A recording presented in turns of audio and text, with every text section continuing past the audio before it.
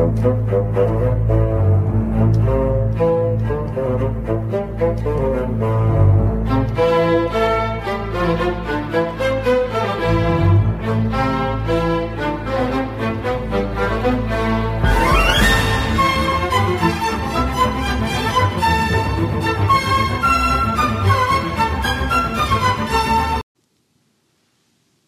right, folks, welcome back to another episode of Triple G, Ginger's Gridiron and Golf Podcast.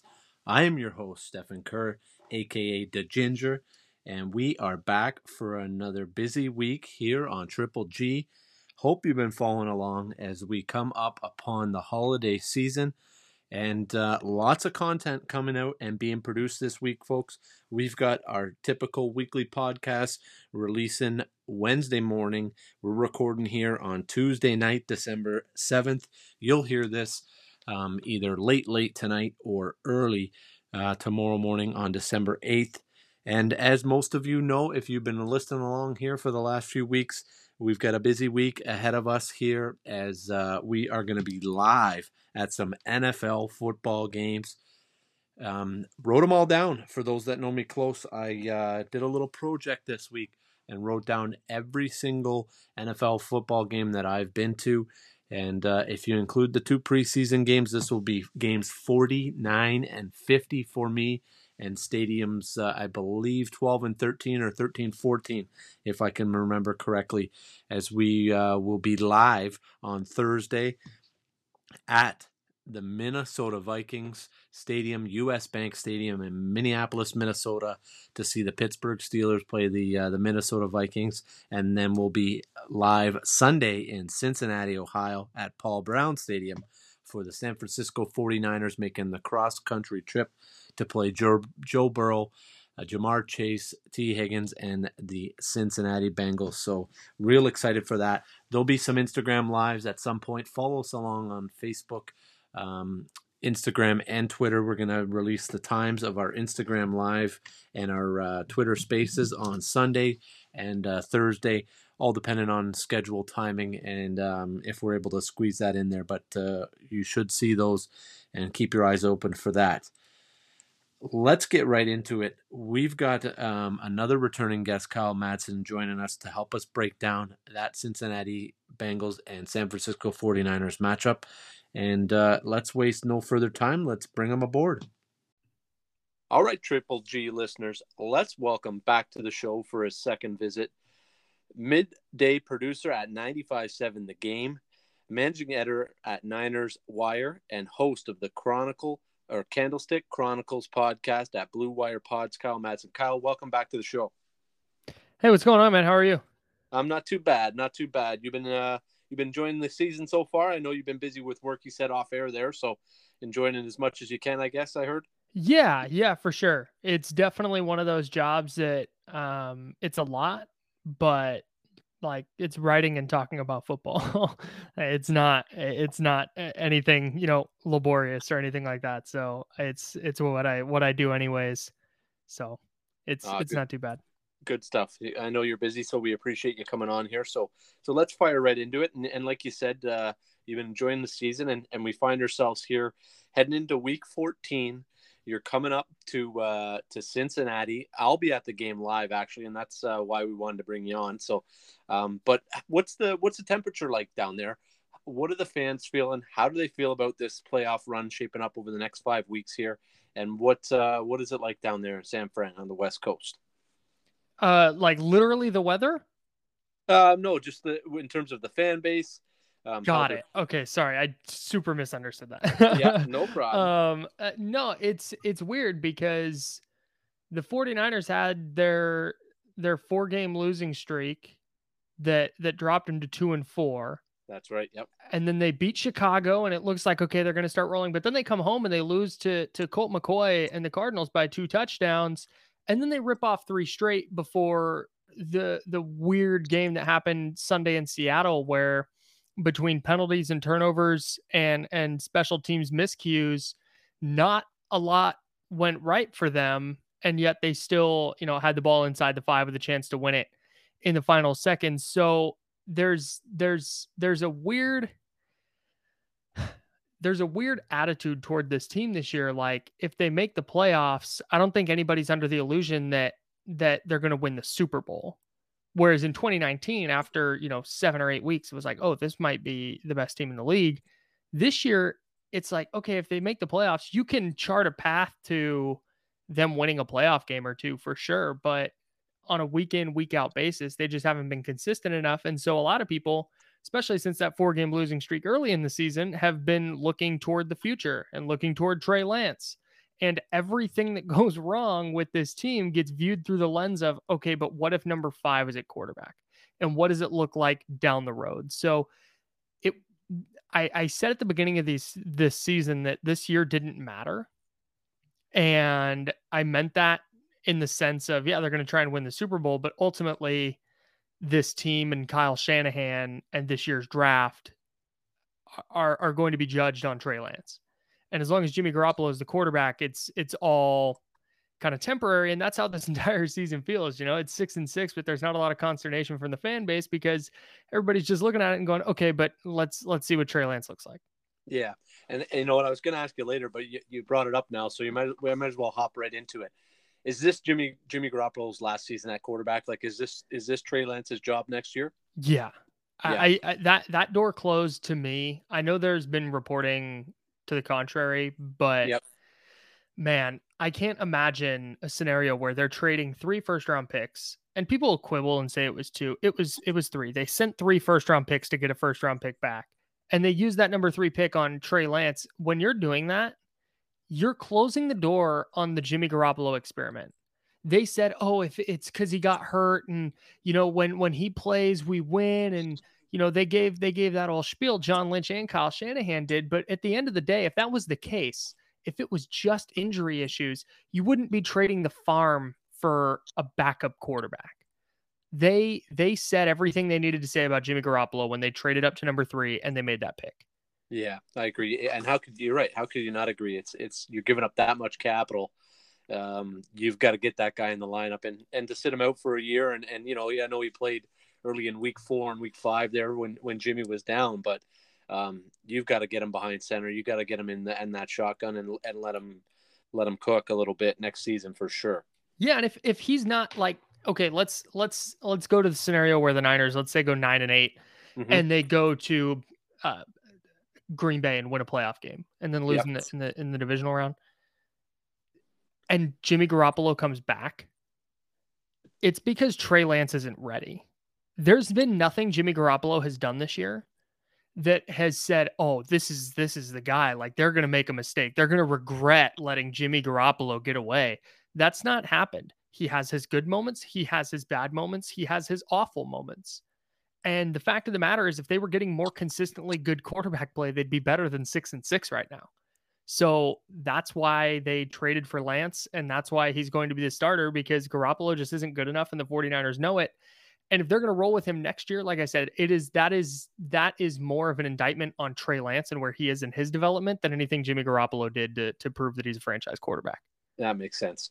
So you mentioned the inconsistencies, and before we get into the Cincinnati game this week here, and we'll break that down, who makes this offense go? Because we've seen the up and down, like we've even from quarter to quarter to half. Like you mentioned against Seattle last week, they come out and they move the ball well, and they score 23 points in the first half, and then they can't punch it into the end zone at all, let alone put up any points in the second half. So who is it that stirs this drink? Is it, the running game with Elijah Mitchell and sprinkling a little Trey Sermon and all the backs that they've used this season? Or is it Deebo Samuel and his dynamic play when he has the ball in his hands? Or is it George Kittle, who's, we know has been around for a while now, but still has, 44 grabs and is putting together another, Pro Bowl type season if he wasn't out for a few weeks there. But who is it that makes this offense go, and how can this offense go to get them into the playoffs? The answer is yes. It's all of the above. And that's how Kyle Shanahan wants it. He doesn't want a team to be able to key on one player and shut down the Niners offense. I think that's why, like, Bill Belichick last year struggled against Jimmy Garoppolo, and that Niners offense. The Niners went into New England and blew them out, in part because Cam Newton wasn't very good at quarterback for the Patriots. But we've seen Bill Belichick just be able to make an offense play with one hand tied behind its back. Well, you can't do that with the Niners because, okay, you're going to eliminate George Kittle, which teams have, for the most part, like you said, for the most part, kind of done this year. But then it's going to be Deebo Samuel. And okay, you're going to take away Deebo Samuel and George Kittle in the passing game. Well, hey, there's Brandon Ayuk with 176 receiving yards across 2 weeks. It's if you don't load up the box, Elijah Mitchell's going to get loose. And even when you do load up the box, Elijah Mitchell gets loose. The one problem is, it goes back to what we talked about at the top, is it's Jimmy Garoppolo. The Seahawks loaded the box. They brought 9 guys down into the box and just made sure the 49ers weren't going to run the football and dared Jimmy Garoppolo to beat him, and he couldn't. Now, there are times where he will, but it's not consistent enough. So to answer your question overall, if I had to pick one of those players, I think it's Deebo Samuel, just because of all the different things they can do off of his ability to run and what he does to opposing defenses when he goes in jet motion across the formation, because now eyes follow him and the Niners can get him the ball and he's going to make a play, or they can go a different direction than the way Deebo's running and try and get like a counter action going. So if I had to pick one player, it would be Deebo Samuel, but the answer is all of the above, and that's kind of the way Shanahan wants it. Yeah, and you talk about Deebo, and I would even add on to that, Kyle, and say not only do eyes move, but footsteps move. Like linebackers take a step or two that way, with knowing how dynamic he is with the ball in his hands. Like he's top 2, top 3, at worst top 5 in the league with the ball in his hands. Like he can just make a house call in a matter of split seconds. So yeah, he's unbelievable. Let's move to Cincinnati. We're coming, cross country here. The game gets flexed to 4:25 start on Sunday at Paul Brown Stadium in Cincinnati, Ohio. I think the 49ers are going to be able to move the ball against this Cincinnati defense. I look defensively as to how San Fran's going to be able to stop the Bengals. How do you see that playing out? What are they going to be able to do to stop Ja'Marr Chase and T. Higgins, who's come on lately here, and the Steady Eddie and Tyler Boyd as well? If I had a good answer to that, I think the 49ers would be paying me to work for them. They can't. That's the answer.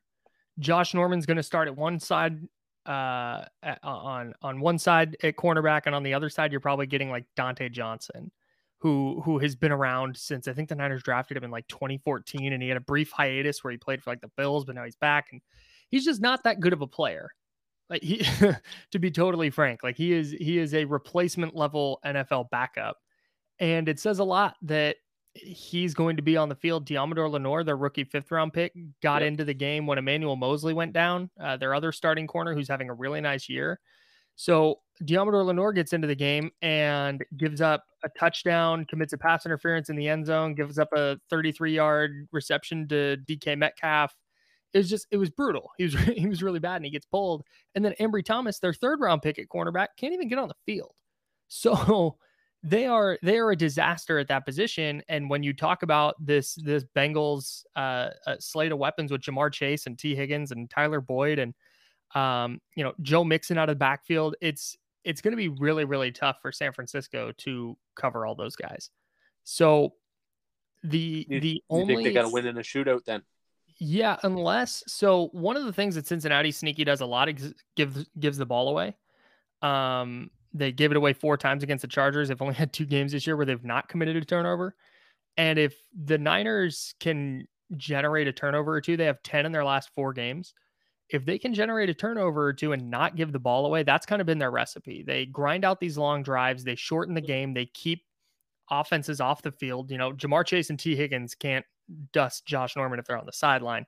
And that's kind of been their best defense this year, is grinding out long drives, getting a turnover, turning a team one-dimensional, and just making it easier on their pass rush, which when it can pin its ears back makes life easier on the secondary. But if it's a back and forth, or they're giving the ball away and not generating takeaways, I don't know how they stop Cincinnati.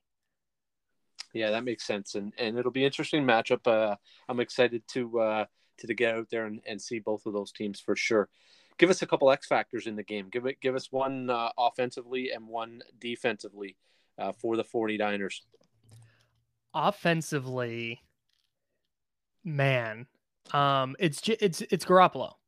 If he doesn't throw interceptions, doesn't take bad sacks, um, converts on third downs, they can move the ball. Like they averaged 6.5 yards a play against the Seahawks. Like it wasn't terrible. Garoppolo, I think, was 10 yards, 299 yards on 30 attempts. Like 10 yards per attempt is really, really good. They can generate big plays with George Kittle. They can do so with Brandon Ayuk. And they're down to one healthy running back. It's JaMychal Hasty, who's been their third down back and not particularly effective so far this season. Elijah Mitchell's in concussion protocol.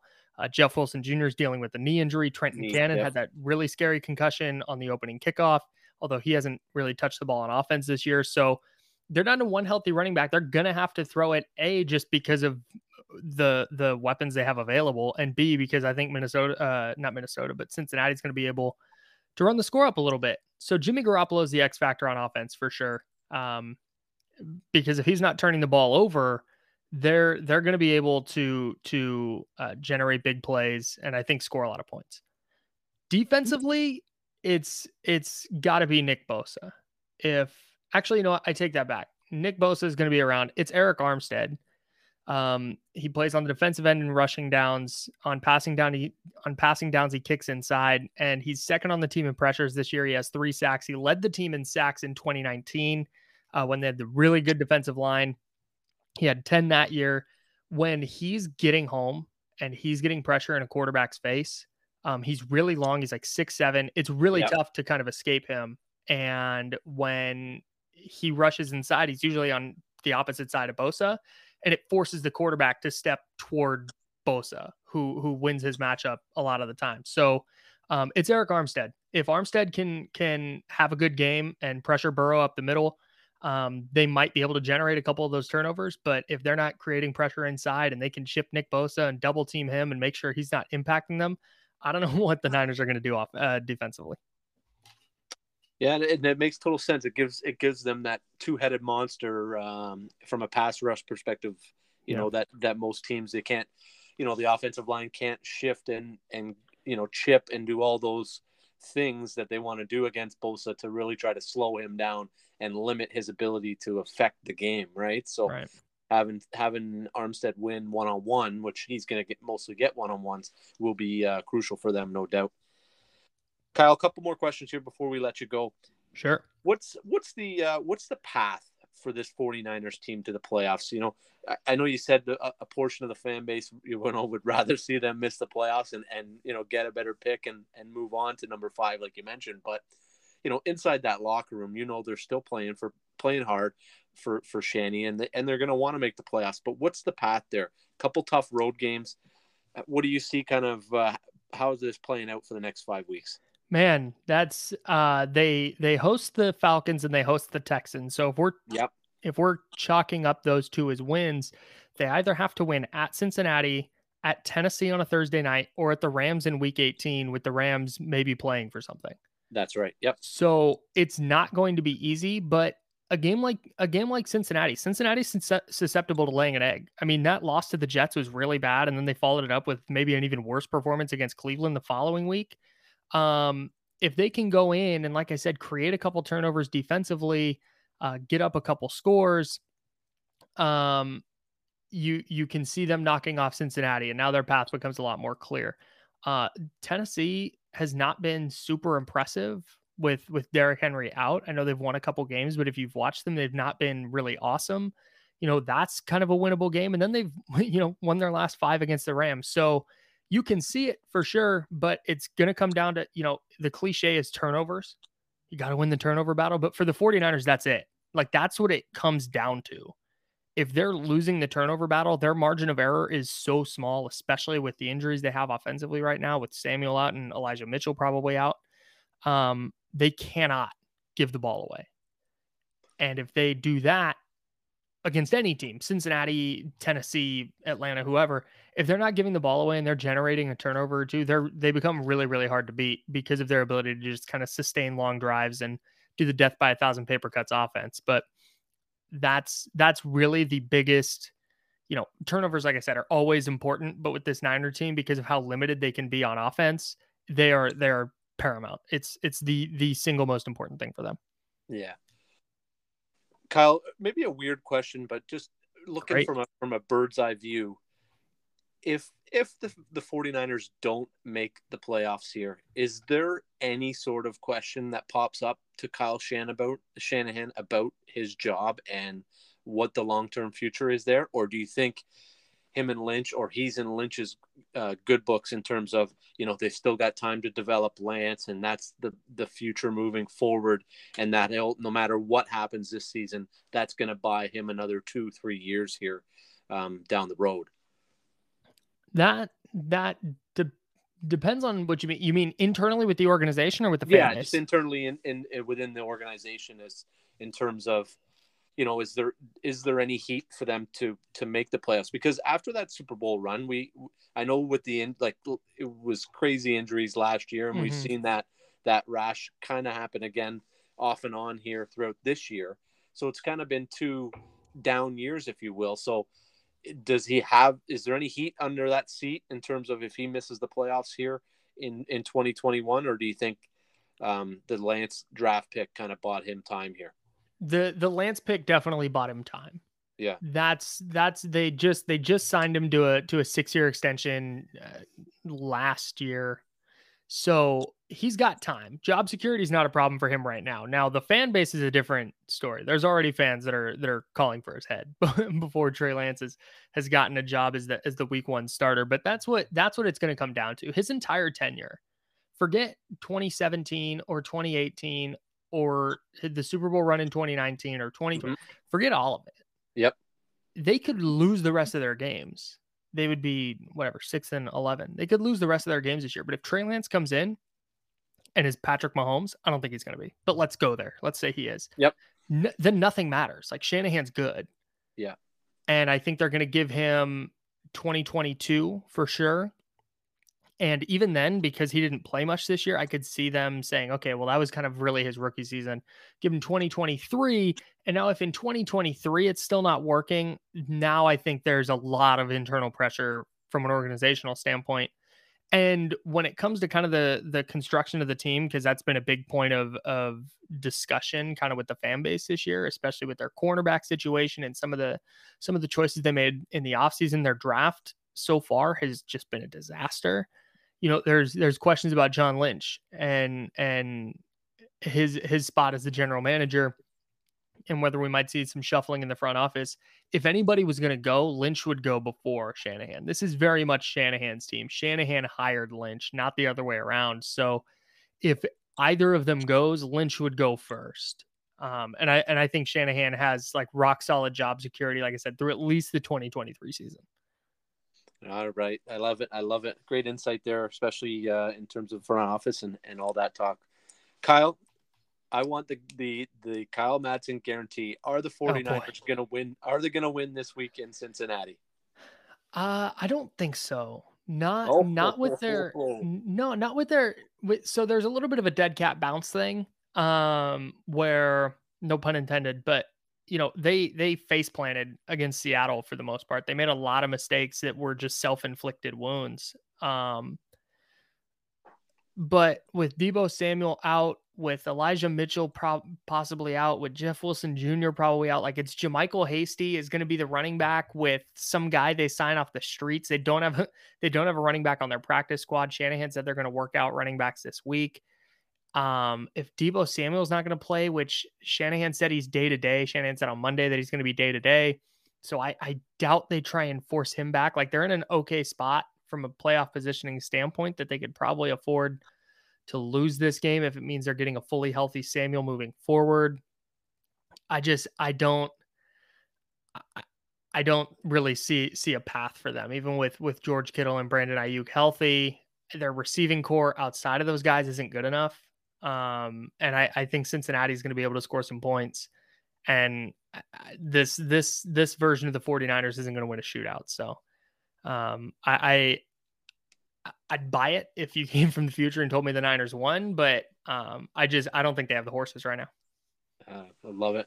Well, Kyle, I appreciate you coming on. Appreciate your time. I know you're a busy guy, so for all the listeners out there, make sure you're checking him out. Host of the Candlestick Chronicles podcast at Blue Wire Pods and managing editor at the Niners Wire. Some great stuff. And thanks again, Kyle. Yeah, appreciate it. Anytime. Always fun talking with Kyle, giving us some open, honest, and candid answers there. I absolutely love it. And I think the 49ers are going to give him a game. I know Kyle's, not as optimistic as I am because of the injuries, but I'm not so sold on this Bengals squad. And I agree with him in terms of they do play sloppy football, and they do give you the football, whether it be fumbles or interceptions or sack fumbles. They're not all that buttoned up from the Cincinnati side, even when they play home games. And I know that it's going to be rocking in Paul Brown Stadium because it's an important game for them, as it's a 6-6, 7-5 team. So two teams that are truly playing for their playoff lives here as we come into the stretch run. So real exciting matchup. Gets flexed over to 4:25 start now from a 1 o'clock on Sunday. So all of the national eyes will be on that game. It will not be the national game televised. That's going to be called by Jim Nantz, Tony Romo, and the Tracy Wolfson and the crew from CBS. And that'll be Mr. Tom Brady and the Tampa Bay Buccaneers hosting the Buffalo Bills. So that'll be the national televised game, if you will, but still a 4:25 start. So you'll be able to find that 49ers and Bengals game. So real interesting, and it'll be a good game. And thanks again to Kyle for joining us for breaking that down. But let's get into our portion. We're going to give it to you short and sweet tonight. What we learned, contenders and pretenders. I've got a little fourth down stat for you. We're going to look at our Week 14 game lines and previews. After the break, we're going to make a couple quick points from the golf side of things, as it's pretty much fully wound down for the season now across the board. With the DP World Tour being canceled, nothing happening on the PGA Tour. So it'll be real quiet in golf. We're going to have, like we mentioned last week, we'll have Dutch on in the next couple weeks here to give us our season year in review and look ahead to 2022 season. And we'll be off to the races from the golf side. From Triple G, we're going to bring you right up until Christmas.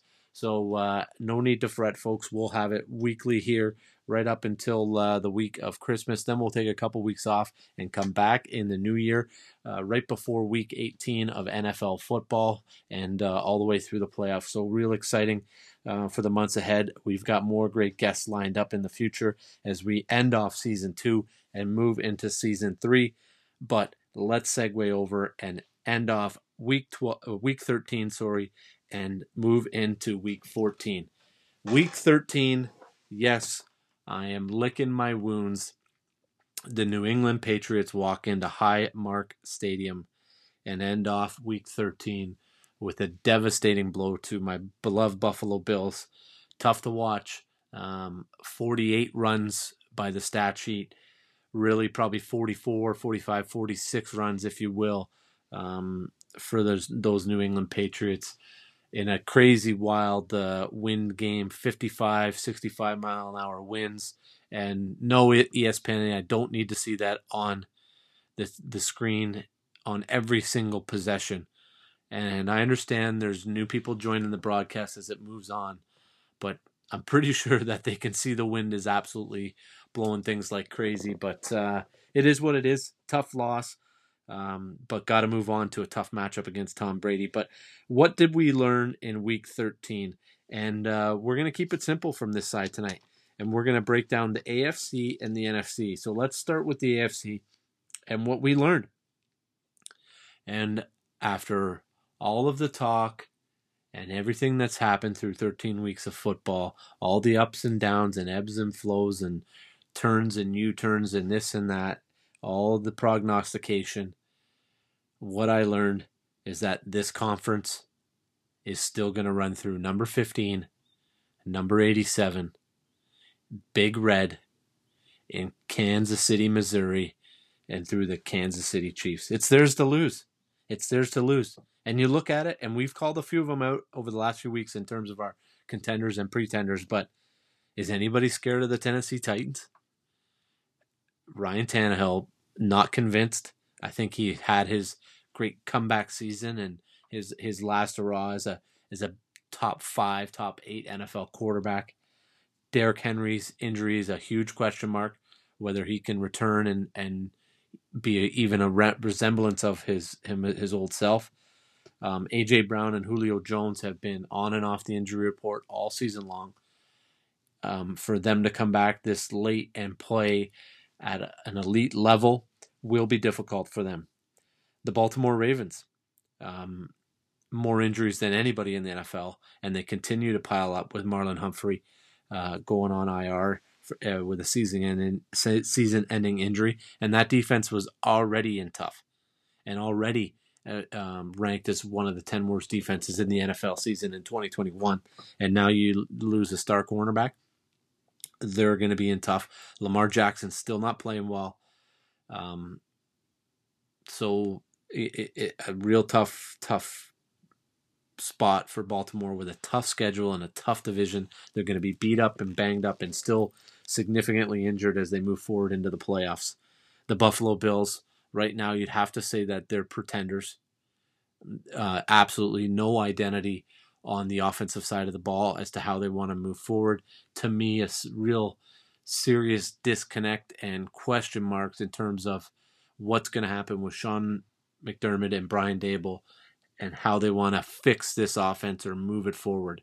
Yes, I know they let up 231 rush yards, and that will be what a lot of people want to talk about. But what I see is it's only 14 points, and you actually outgained the New England Patriots by 10 yards. And when it comes down to it, you had 5 opportunities in the red zone, and you scored 10 points.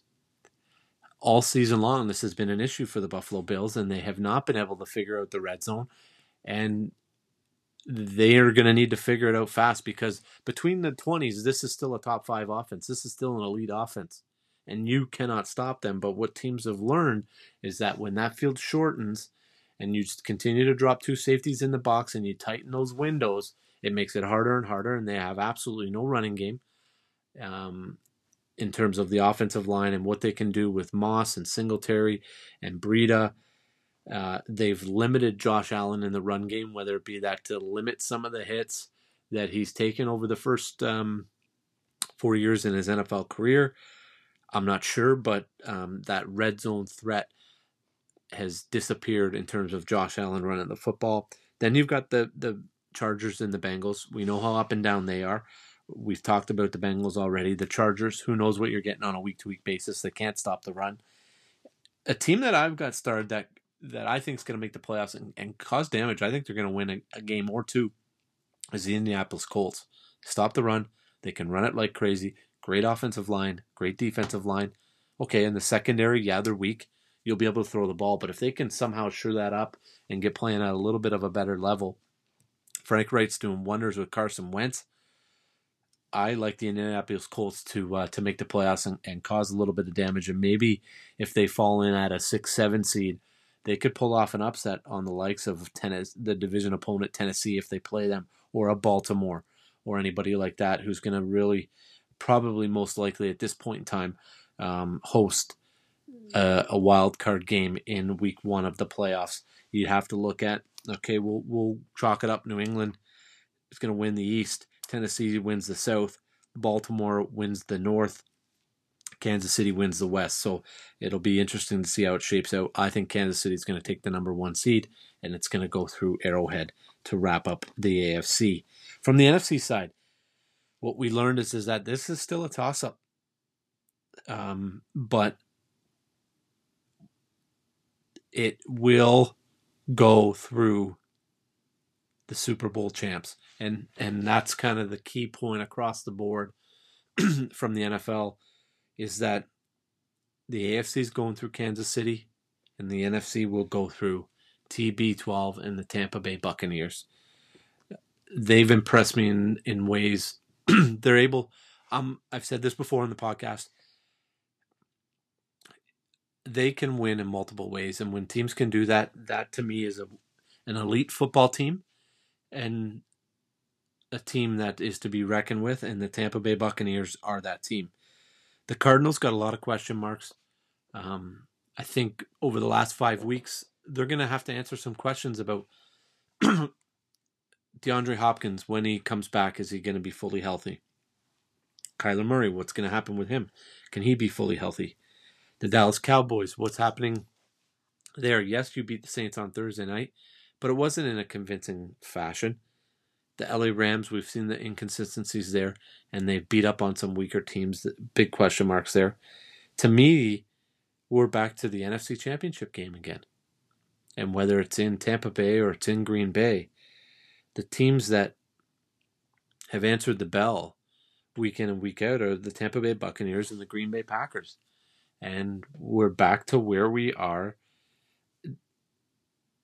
in the NFC to where we were last year, with those two teams, to me, being the cream of the crop and rising to the top for sure, if you will. So that's what we learned back in week 13. Our contenders and pretenders, we covered a little bit both of them, but our contenders, we've learned that New England Patriots and the Kansas City Chiefs are my contenders. My pretenders are the Cincinnati Bengals, the Buffalo Bills, the Las Vegas Raiders. Listen, you had a chance to get to 7-5 and really plant yourself in the playoff picture here in the race with Buffalo, the LA Chargers, the Cincinnati Bengals, and you lose at home in your own stadium, full house, to the Washington football team, who is playing good football, but you've got to have that football game. And the Minnesota Vikings have they've caught the injury bug, but do I want them to beat the Pittsburgh Steelers when I'm there live at US Bank Stadium, sitting on the far end zone, section 116 on the left side of your screen, by the way, folks, if you're looking, midway row 33 on the way up. But they've got to be pretenders. You lose and allow the Detroit Lions to get their first win and move to 1-10-1 in this season. No matter the injuries or not, you still had Alexander Mattison. You still had Tyler Conklin. You still had Double J Justin Jefferson. You still had some pieces to go ahead and win that football game. And Mike Zimmer let his football team down. That was an absolute fucking debacle watching him call defensive plays on that last drive. You knew Detroit was coming down to score. And to be able to rush 3 inside your own 20, I get what you're trying to do. You're trying to muddy the waters, having 8 guys back in coverage, make those windows even more and more tighter. But when you're given that much cushion off the line of scrimmage, I just don't understand it. I thought he should have dialed up a blitz or 2. Jared Goff's a Statue of Liberty back there. He's got no movement skills. So if you can just cause any pressure, he crumbles. We've seen that all game long. We've seen that all season long. That if he does not have a clean pocket, it's not pretty. So get after him. Just poor coaching all season long from Mike Zimmer. And I think if this continues to go south for the Minnesota Vikings, that seat could be real hot for him. So that's our contenders and our pretenders. Before we move to week 14, had a real interesting chat watching football with some colleagues of mine, talking about how the games have changed. And we've really focused in on this about 4th down and John Harbaugh going forward against the Steelers and all these 4th down calls all season long, whether you agree or disagree with them. But what I want to throw out there is a few stats for you. And I looked into 4th down attempts, successful attempts, and that percentage, and what the trend we've seen over the last 4 or 5 seasons, and it's significant. Listen, we're up to 528 4th down attempts in 2021. If you were to equate that to a 17-game season, because it's on pace for actually 750 attempts over this 18-week season, you're around 700. The previous 4 years, and I'll go in chronological order: 2020, 658, 2019, 595, 2018, 539, and 2017, 485. That's 200 plus attempts over the last 5 years ahead of what we've seen in 2017. That's how this game is changing. And the success rate You look at 2017, 46%. 2018, 45.7. 2019, 47.9. And then you get last year, 55%. This year, 52.1%. So we're seeing a more fourth down attempts attempted to go for it and pick up the first down or go to win the game or whatever it may be. And we're also seeing a higher percentage. And to me, those go hand in hand in terms of if you're going to attempt more, so now you're out of the traditional 4th and 1, 4th and inches, 4th and 2, when the game's on the line, last possession. That's the only time we ever used to see it, dating back to 17, 16, 15, 13, and even less back then. But now we're getting into 4th and 3s, 4th and 4s, 4th and 7. And we're getting into what we talked about a couple weeks ago was that your third down, if you know you're going for it on 4th, your third down play call changes. The third down defensive play call changes. And the 4th down defensive play call changes. So now all of a sudden there's different situations that percentage increases because of all of the things that go into that in terms of play calls, setup, all of that. So real interesting trend here, and it's going to continue. It's going to continue on, and you're going to have to do it. And where it all prefaced from was talking about that John Harbaugh play call, and I was totally fine with it, totally cool with it. Hey, when it works, you're a genius, i.e. Riverboat Ron a couple years ago when he went for it. And when it doesn't work, you get the heat for it, just like Harbaugh will and has for the last week against the Steelers. His explanation was great. Didn't want to go to overtime. Marlon Humphrey goes down. I think he had another corner down, and he flat out said, I didn't have any corners to go into overtime, and the health of my football team was more important moving forward than the situation that they were in. And let's call a spade a spade. What's your percentage on a 2-point conversion? 52, 55, maybe even higher, as compared to it's almost a true coin flip when getting the game to overtime. Let alone the Steelers had the momentum on the road. Steelers had just scored points to kind of take over the football game in the second half. So I'm totally okay with Harbaugh's call there. On to our Week 14 game lines. I'm excited about this Thursday night matchup. Great prime time schedule. We've got our last 4 teams on the bye: Indy, Miami, New England, and Philadelphia. By the way, NFL, you suck. Week 14 is way too late, even in an 18-week schedule, way too late for a bye. Everything's got to be done by Week 13. Give us 5 good, long weeks of good NFL football. Teams got the same amount of games played. The standings are good. I'm saying Week 14 is way too late on the bye. Back to the primetime schedule. We've got the Steelers at Vikings. 6-5-1 Steelers visiting the 5-7 Vikings. Vikings are 3-point favorites, 43.5 on the game line. I like the Vikings at home. I think Dalvin Cook's going to play. I think they're going to get Barr and Kendricks back by the sounds of it.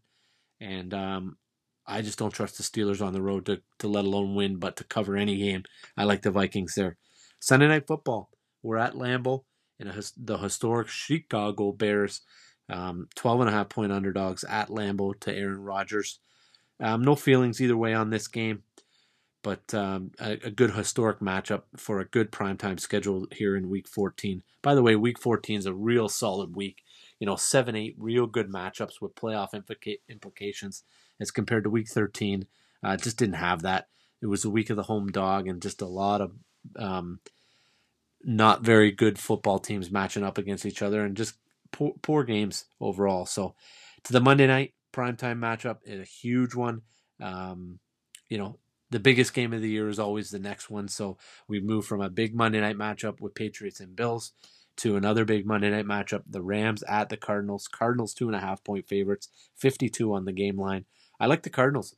Like I said earlier, Rams have not beat anybody. It's a big game for them, but I think the Cardinals have to answer the bell as well. 10-2. But they've got to prove, like I said, that they can go toe-to-toe with these big-name teams and knock them off and handle their business. And, with the Packers and the Buccaneers staring right up at them at that number 1 seed. Everybody wants to have that number 1 seed and not have to play on that wild card round. Rest up and lurk in the weeds for whoever you're going to play and have a little bit of time off. So interesting and big matchup on Monday night, and some more big matchups. 1 o'clock has 4 huge matchups. Baltimore at Cleveland, 42 on the game line. I like the under here. Cleveland 2.5-point favorites. Not so sure about that. I gotta like Baltimore. 8-4 versus 6-6. Big matchup there. Cleveland playing for their playoff lives. Dallas at Washington, 3.5-point favorite on the road, 48.5 on the game line, 8-4 versus 6-6. Those records seem to be reoccurring here, as you'll see, 3 in a row. The third one being the Las Vegas Raiders at the Kansas City Chiefs. Chiefs are 9.5-point favorites, 48 on the game line. I like the over here. Traditionally, the Raiders play the Chiefs tough, but I just don't know if I trust this Raiders squad. They're going to need to show up in a huge matchup as well.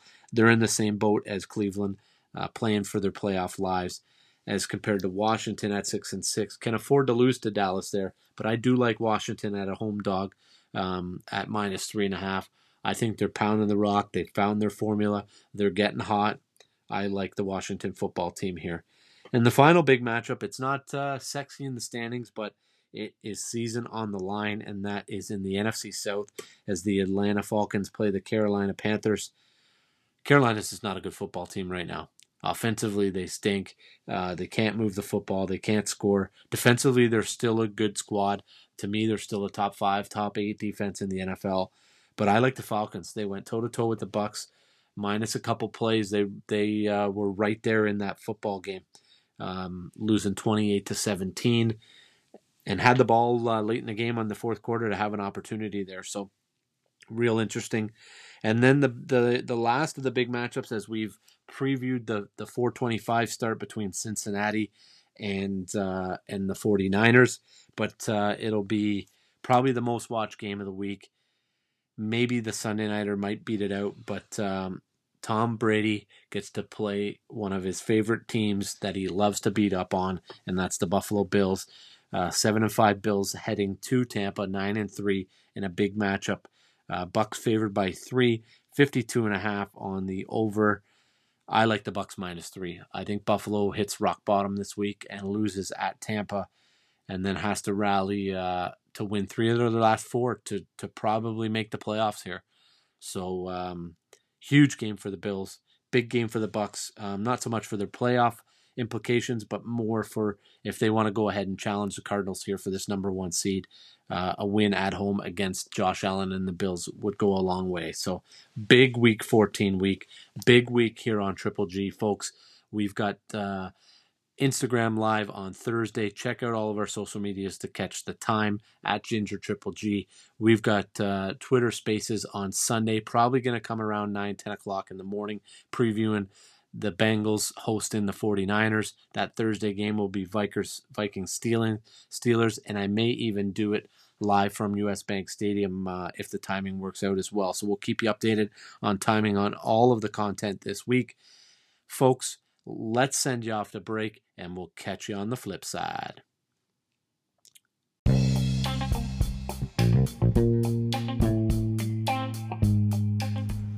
Real life passion for real life sports.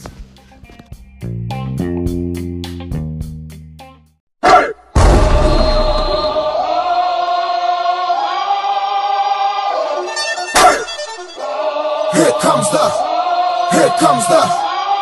comes the, y'all don't really want it like that. Yeah. Here comes the. All right, welcome back from break. Hope you enjoyed a little segment there from Triple G. We're going to end this episode off real quick, real short and sweet, because there's not too much happening in the world of golf. Number 1, wanted to give a shout out to 3 people. We mentioned them last week on the podcast. That's Danny King, Dennis Hendershot, and Ian Doig. We're hoping that all 3 were going to get into the final stage of PGA Tour Champions qualifying school. Hendershot and King did. They are playing right now Tuesday through Friday for a few spots to have full exempt status on the Champions Tour, which would be absolutely phenomenal. Tough break for Ian Doig. 81-person field goes down to 79. He's one of the alternates. Spent this morning on the range all morning. And the PGA Tour, Champions Tour, didn't give him the call. They let 2 open spots go. Real tough break. I don't have all the details, so I don't understand why they would make that call when they have somebody on the range looking to play for an opportunity of a lifetime, and to take that away from them just from a bird's eye view just does not make any sense at all. But I'm sure there's more that went into the decision, or I hope there's more that went into that decision. So tough break for Ian. Keep your head high. Keep chasing those dreams. Shout out to King and Hendershot. Hope they can make something happen this week. It would be real great to see more Canadian content out on the Champions Tour. Missed somebody last week. Mr. Lee Elder, our thoughts are with your family, and God rest your soul. Rest in peace, Lee Elder. This was a trendsetter. This is a man who was the first African American to play in the Masters in 1975, and he's a World Golf Hall of Famer. No questions asked.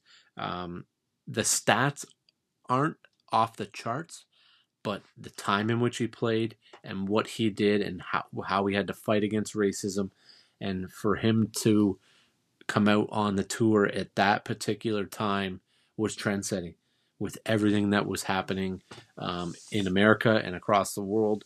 So Lee Elder, tip of the cap to you, my friend, and rest in peace. But 16 professional wins, 4 on the PGA Tour, 8 on the Champions Tour, and 4 others worldwide. I believe 2 in Japan, and 2 others worldwide as well. But listen, this was a man in 1978 and 79 that there were not many better in that. You could probably even say 77 to 80 that were not many better than Lee Elder. Off the tee, he was pipeline, just down the gut all day long, and he went toe to toe with some of the best. No questions asked. He wins twice in 78, loses once in a playoff for his 3rd victory to Trevino, lost in a playoff as well, I believe in maybe 76 or 77 to Jack. 79, he makes all 4 cuts in the majors. Finishes in the top 35 or 36 in all 4 of them. T17 in the Masters, I believe. T11 in the British. So he was right there. He makes the 90. He makes the 79 Ryder Cup team. So Lee Elder, all the best to you. God rest your soul, my friend. And tip of the cap to Lee Elder for sure. And to end it off, a little bit of bone to pick with the PGA Tour. Talked about this quickly with my brother, but how in the hell is the World Hero Challenge getting World Golf Ranking points? There's 20 some odd guys in the field. Henrik Stenson and Justin Spieth can't even play the right fucking tees on Sunday. Shows how much they cared about the event. Make that event a part of the silly season. You got the Hero World Challenge with Tiger. You got the QBE shootout at Tiburon, the pairs event, and then you got the PNC Challenge, the Parent-Child Challenge. And that's it. Let's end it. That event should not be getting world ranking points. What an absolute joke. But on to bigger and better. Like we said, we're going to have Dutch on here in the next couple weeks. We're hoping for next week, but with us going away on the trip, I don't know how that timing is going to work. I'm going to have to lock it down with him. If not, we'll have him on for sure the week after to join in and give the year-end review and really dive deep into the PGA Tour, because not a lot's been happening in the world of golf. So it has been mainly a football podcast, as you know. But we're excited to kick it back up into the new year. We're also excited to end off Season 2 with a bang. We're going to get the 12 days of Triple G. So a look back at all of our amazing guests that we've had over the almost 40 episodes here on Season 2. Amazing how fast 2 years has gone by. And excited to roll out some new and improved stuff in Season 3. And have more great guests along the way, more returning guests, and some new guests to join us here on Triple G. Folks, thanks for tuning in. Make sure you join us on all of the social media platforms. Pay attention this week. We're going to be live at some NFL football games. You'll have a sneak peek, inside view of US Bank Stadium. So if you are looking to go, you'll have a good look at it. We'll get down close to the field. We'll have some fun with it. And we'll catch you next week.